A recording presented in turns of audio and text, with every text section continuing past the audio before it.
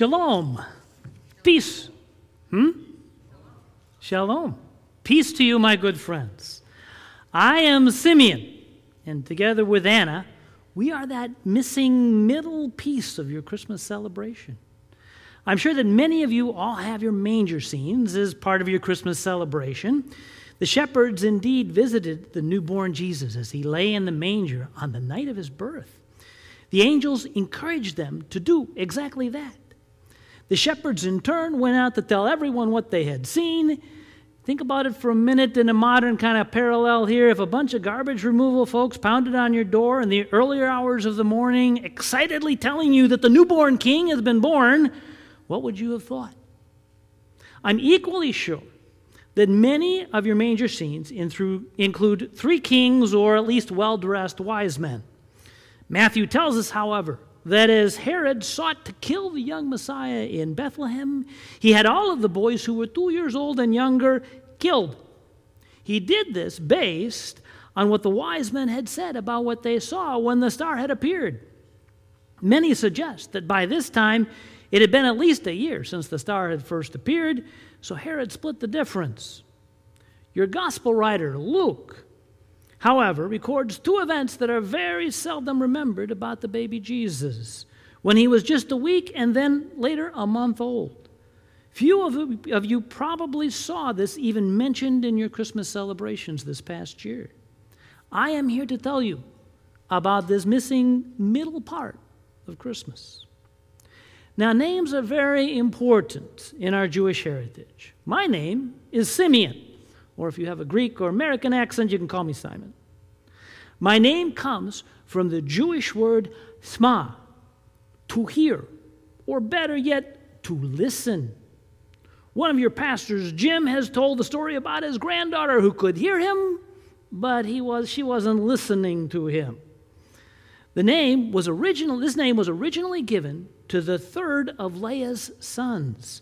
The book of Genesis records that Leah was happy that God was listening to her and answered her prayer with a son. Moses' great prayer in Deuteronomy 6:4 starts off with the phrase, "Listen or hear, O Israel, the Lord our God, the Lord is one." Most Jews see this as a very key and important, unique part of our heritage. And one of the other people that was named that we know about this was the third Hasmonean king was named Simeon during the time of my grandparents. It was a high point for us in our Jewish nation. So secondly, let me make another important point and give you just a little bit of my own background. It all starts at the end of your Old Testament, where this Greek great general called Alexander the Great. Alexander conquered all of what was then the known world and did such a good job that many folks wanted to become Greek, just like him. This process was known as Hellenization. For the Jews, this process produced a whole different group of Jews that hadn't been there before called the Sadducees. They were the more liberal folks, if you will, of the Jewish nation. That put them in direct conflict with the Pharisees, who were the more conservative members of the Jewish nation, kind of like your modern Democrats and Republicans, if you will, only these guys were a bit more opposed to each other, even than they are today. Unfortunately, a ruling descendant of one of Alexander's generals, who took over after Alexander had passed away, Antiochus IV, he hated us Jews. He had a statue of Zeus put up in the Holy of Holies in our own Jewish temple, and he sacrificed a pig on the altar of Almighty God. This was called the Abomination of Desolation. Well, an old priest by the name of Matthias, together with his sons, rose up. Turns out that his sons were really pretty good generals. They came down like a hammer. The Greek Hebrew name for hammer is Maccabee. A lot of you folks know that, those of you who have done some theology, this is called the time of the Maccabees. He came down on the remnant of the Greek Empire that was beginning to already decay by then. Matthias' son, retook the temple from the Greeks in 164 BC. It happened on the 25th of Kislev, about the December point in your guys' calendar. But they had a problem. They wanted to rededicate, to re-cleanse the temple. For this, they would need some holy oil, and it was going to take 8 days to produce this oil. They only had 1 day's worth of oil to last while they were trying to make the new stuff over the next 8 days. Well, sir, I'm going to tell you, God worked a miracle, and that 1 single day's worth of oil lasted for 8 full days. They had a feast of dedication for the temple. The word in Hebrew for dedication is Hanukkah. I believe most of you guys have probably heard about that holiday. Your New Testament tells us that Jesus himself celebrated it. In my day, the celebration lasted for 8 days to commemorate this miracle. I've heard that it's still celebrated for 8 days around your Christmas every year. Is this still true? I think I've heard it so. Anyway, several brothers of the Maccabees and then their descendants all took turns as king. Under Simon, the third brother in the time of my grandparents, as I mentioned earlier, all the Jews enjoyed peace. We drank from our own vines and ate our wheat from our own fields. It was a glorious time. Unfortunately, it began to unravel about the time Anna and I were born, and then it began to get worse. By the time we were in our early 20s, civil war actually broke out between the liberal Sadducees and the conservative Pharisees. The war lasted for almost 10 years. During this time, Anna became a widow, and I have often wondered if perhaps her husband was killed in one of those battles between the Pharisees and the Sadducees. Well, about the time I reached middle age, Rome steps in the form of Pompey to conquer our unruly nation.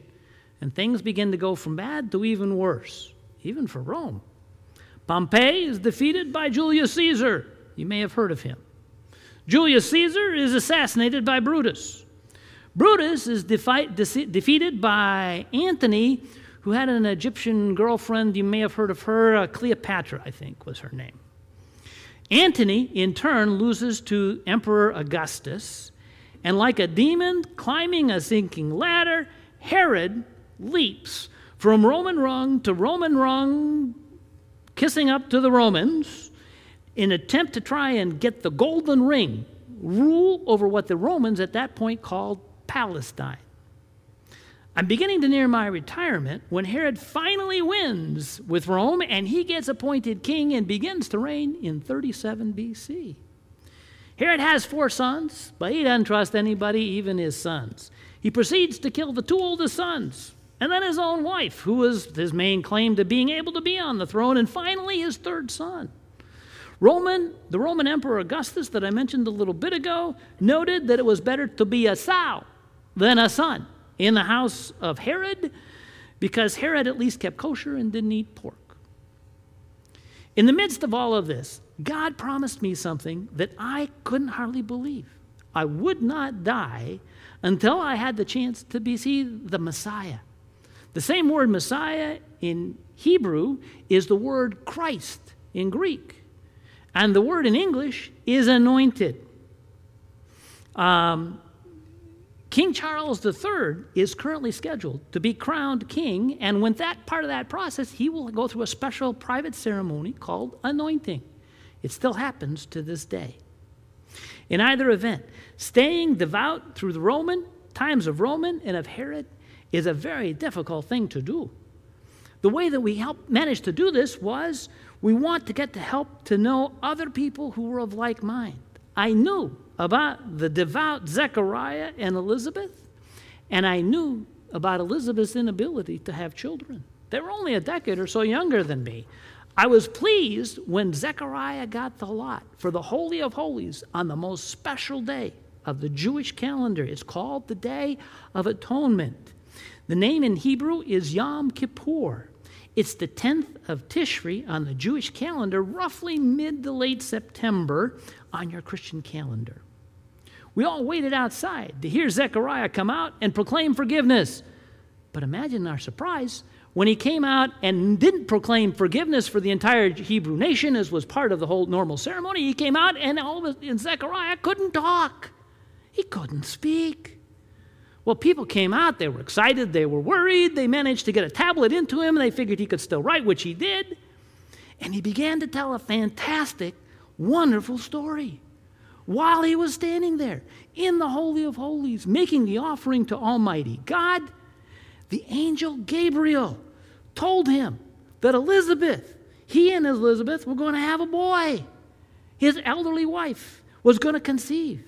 Well, naturally, at the advanced age, like anybody, Zechariah is finding this a little bit difficult to believe. I mean, after all, again, he and Elizabeth are very, very old.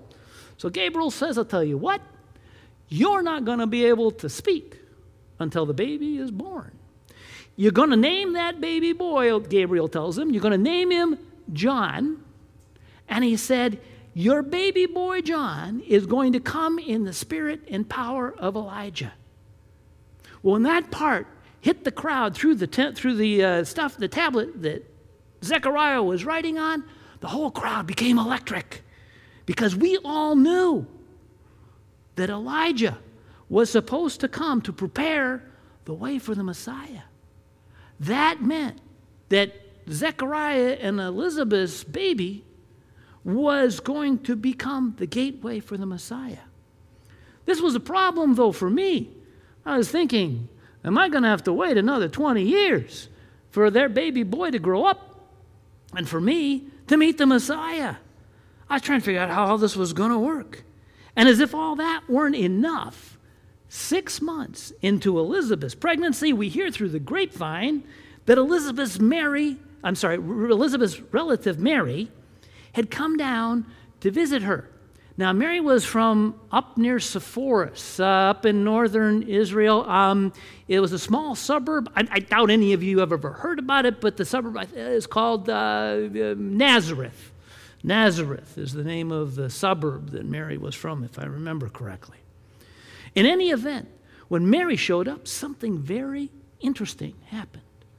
Now remember, Elizabeth's about 6 months pregnant at this point. Mary shows up, and all of a sudden, the baby inside of Elizabeth's womb begins to kick and bounce around like crazy, jumping up and down. And Elizabeth kicks into this beautiful Hebrew poetry. And she tells Elizabeth, how blessed I am to have the mother of my Lord visit me.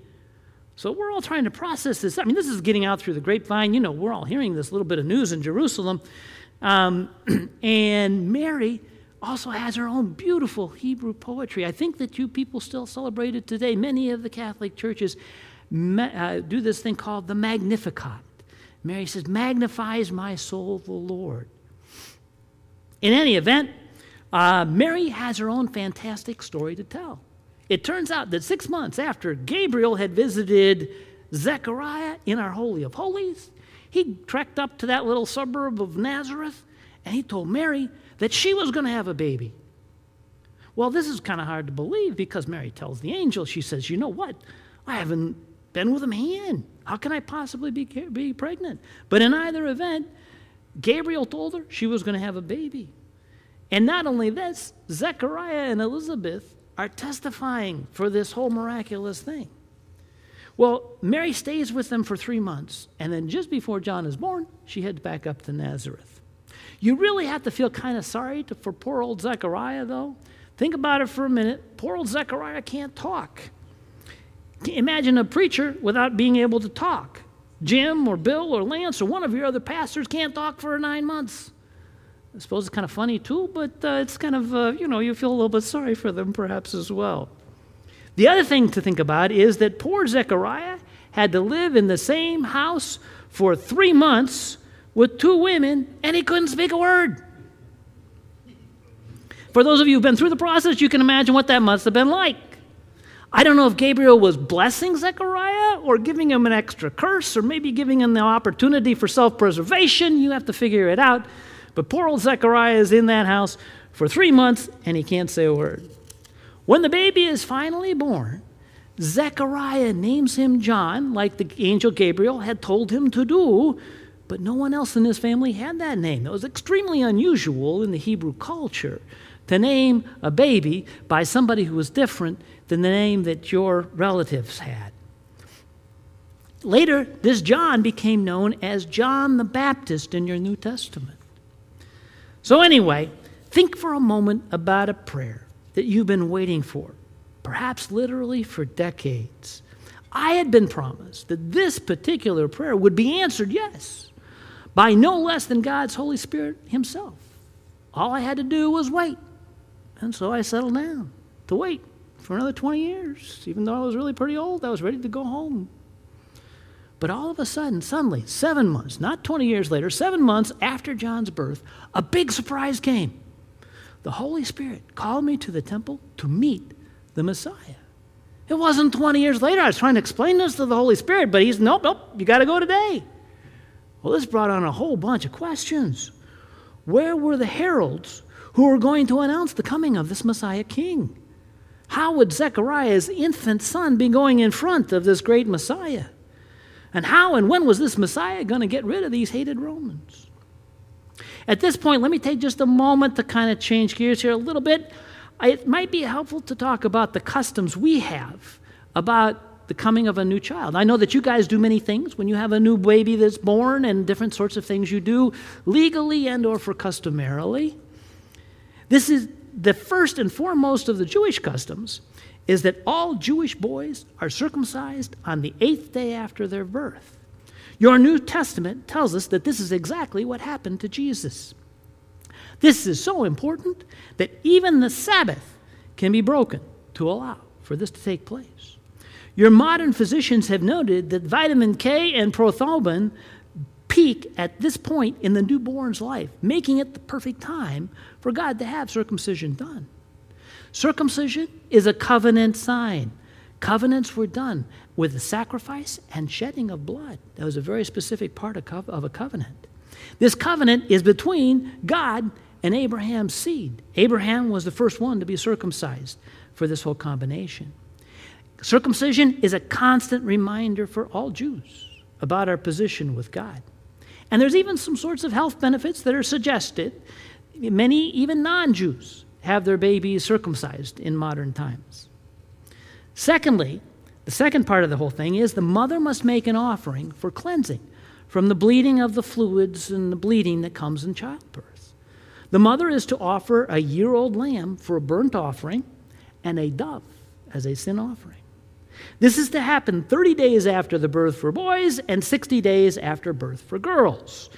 Some of you may sit there and wonder, why does it take 60 days for girls and only 30 days for boys? Well, maybe girls are more precious. They take a little bit longer. I'm not sure I know all the details, but God told us this is the way to do it, so we do it this way. If, for some reason, the mother cannot afford a lamb because lambs aren't all that cheap, they're kind of expensive, then she can offer a pigeon instead of the lamb. So instead of offering a turtle dove and a lamb, she offers 2 turtle doves. Finally, if the baby is a firstborn, and if he is a boy, then 5 shekels are needed to redeem him from the Lord. This comes from the Passover, when all the firstborn sons of the Egyptians were slain by the angel of death, but the Hebrew firstborn were spared. A shekel's worth about 2/5 of an ounce of silver. A shekel is about 2/5 of an ounce of silver. I checked on the internet this morning. That's about $6.50 in today's prices. It's worth about, back then, however, 5 shekels was worth about 1/10 of your annual income. Okay?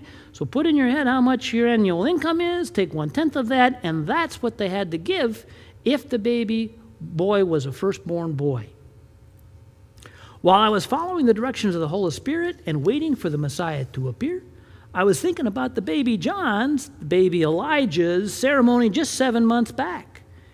And then all of a sudden, it hit me like a ton of bricks. If there was a baby Elijah, could there possibly be a baby Messiah? It seemed almost too impossible to be true. So I settled down, thinking a little bit more. And while I was waiting for the baby Messiah to appear, or whatever age he might be, I noticed 3 couples came in to make their offerings for their newborns. The first couple came with a pigeon and a lamb, which means the father was pretty well off, but their baby was a girl.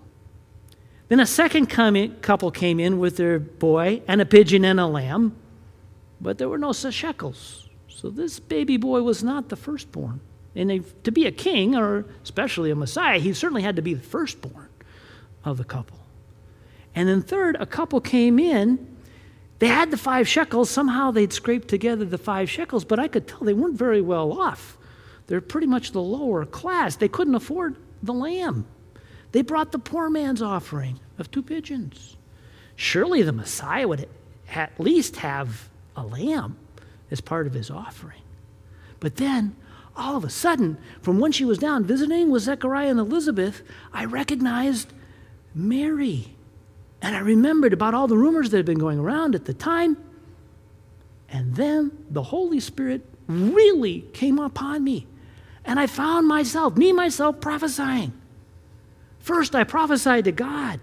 I said, Sovereign Lord, as you have promised, you now dismiss your servant in peace. For my eyes have seen your salvation, which you have prepared in the sight of all people, a light for revelation to the Gentiles and for glory to your people Israel. And then I blessed Mary and Joseph directly with all the love and compassion that I have ever felt. And then the Holy Spirit had me prophesy directly to Mary. This child is destined to cause the falling and rising of many in Israel. The thoughts of many hearts will be revealed. He will be a sign that will be spoken against.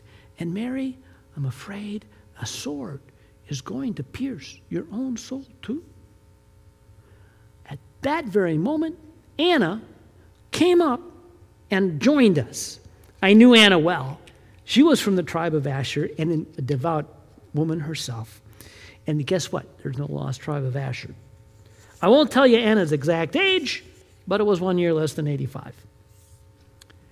She was a widow with no children for almost 60 years, but she wasn't the least bit bitter. A woman in our culture who has no children is almost a curse. And yet Anna bore it like 110% gold sweetheart.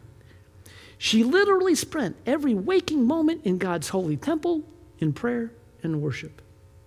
There was no way Anna was going to let me be the only one to hold a baby, let alone a baby Messiah. She too took the child from me and gave our most holy God thanks and praise for him. And then she gently gave the baby Messiah back to Mary. Anna went on to tell anyone who would listen about God's redemption through this baby Messiah king. I think even a pillar or two in the holy temple heard her tell the tale. Let me share some thoughts real quickly here, if I may. I realized that the Holy Spirit had me quoting from Psalms and Isaiah about God's salvation to both Jew and Gentile. This baby was a Messiah to unite Jew and Gentile, all peoples and all nations. But even as he was a Messiah to unite, he would also divide. People would rise or fall as their innermost secret thoughts would be revealed. The Messiah had come not as a conquering hero, but as a baby that I held in my arms. As I looked into his brand new eyes, I was seeing the Ancient of Days. One of your Christmas songs asks if Mary knew that when she kissed her little baby, she kissed the face of God. Jesus was the baby king whose dad couldn't afford a lamb, even as he was presented with the poor man's offering in Herod's rich gold-covered temple. And one last key thought about your modern Christmas celebrations. Note that the story of Anna and I is the middle event in the Nativity.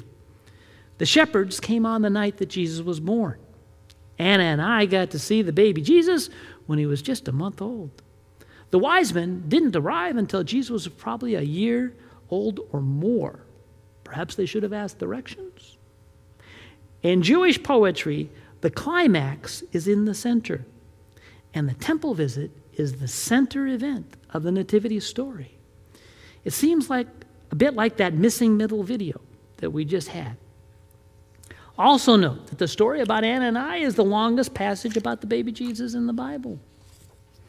So you may ask, why isn't this part of our Christmas celebration? I'll tell you. I don't know. But maybe I can offer one thought.